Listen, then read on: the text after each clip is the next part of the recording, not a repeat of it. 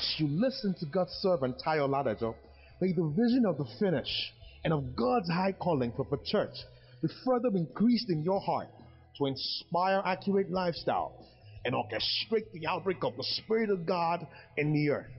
Be blessed in Jesus' name. Faith towards God is nothing to actually undermine. We need to exploit. Amen. We need to what?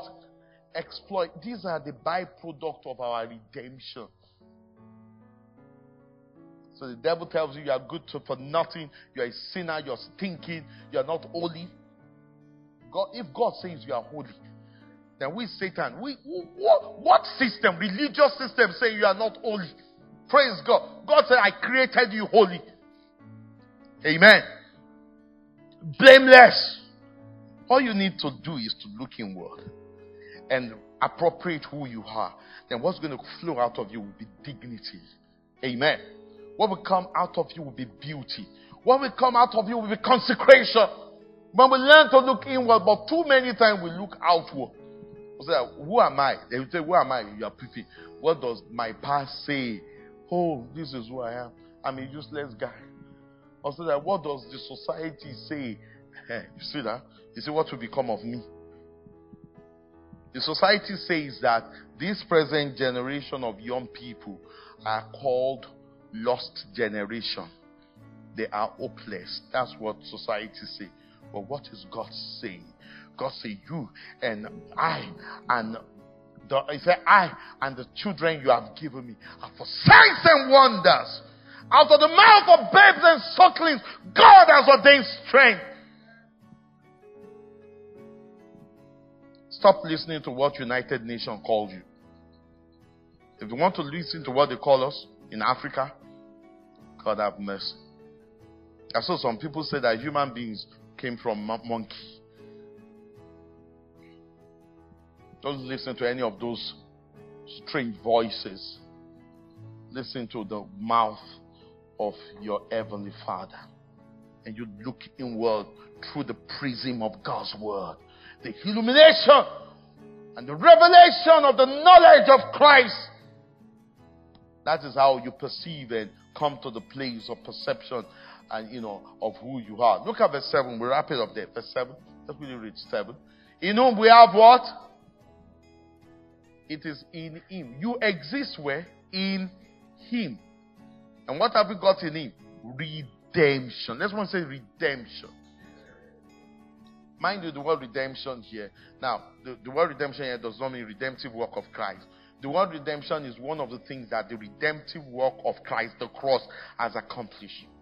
It's taken from the Greek word apolutrosis. Let's want to say apolutrosis. And the word apolutrosis means ransom in full. Because of the fall, Satan had legal right to oppress man and afflict man and torment man. But Christ died and gave his life. And when he was slaughtered, he paid the price in full. What he did was, I said, Satan, name your price. And Satan named his price. He did not negotiate it. And paid it all. You were a slave to Satan as a result of the fall. But when the redemptive work of the cross, one of the things the cross achieved was to make full payment for your liberation, for your freedom. So the devil doesn't have any legal right to tamper with your health. No legal right to tamper with your mind. No legal right to touch any that belongs to you. You are ransomed. Payment was done not partially, but in full. Praise God. And not only that, as a result of the cross, in Him, another thing we've got in Him is called forgiveness of sin, according to the riches of His grace. His grace never runs out. You have been forgiven. Should I tell you what forgiveness does? If the Bible says you have been forgiven according to the riches of His grace, does that mean you have been forgiven in the past? But for the future, you go suffer. At least Christ has tried. He has wiped away all the sins that your father committed and your forefathers. But for the future, you're on your own. That forgiveness has taken care of endless future. The enemy can't tie you down. Now, does it give you the license to go and be misbehaving? No. It gives you the joy and appreciation to please God. The word forgiveness is taken from the root of aphesis. And the word aphesis means remission, to remit. What that means is that under the old covenant, they have covering of sin. The sin was covered, and after 1 year, it becomes uncovered. The blood of bulls and animals, sacrificial lamb, innocent lamb slain. But the blood of the Lamb of God does not cover our sin. It clears our sin. Eradicated it completely. It does not exist.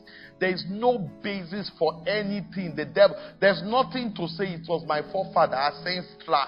It is as a result of our ignorance. The sin has been wiped off. Praise God. Our sin has been remitted, not covered. Remitted. Clean slate or bill. That's the basis for which we're relating with God and we're approaching our faith. Thank you for listening to this timely word of the Lord.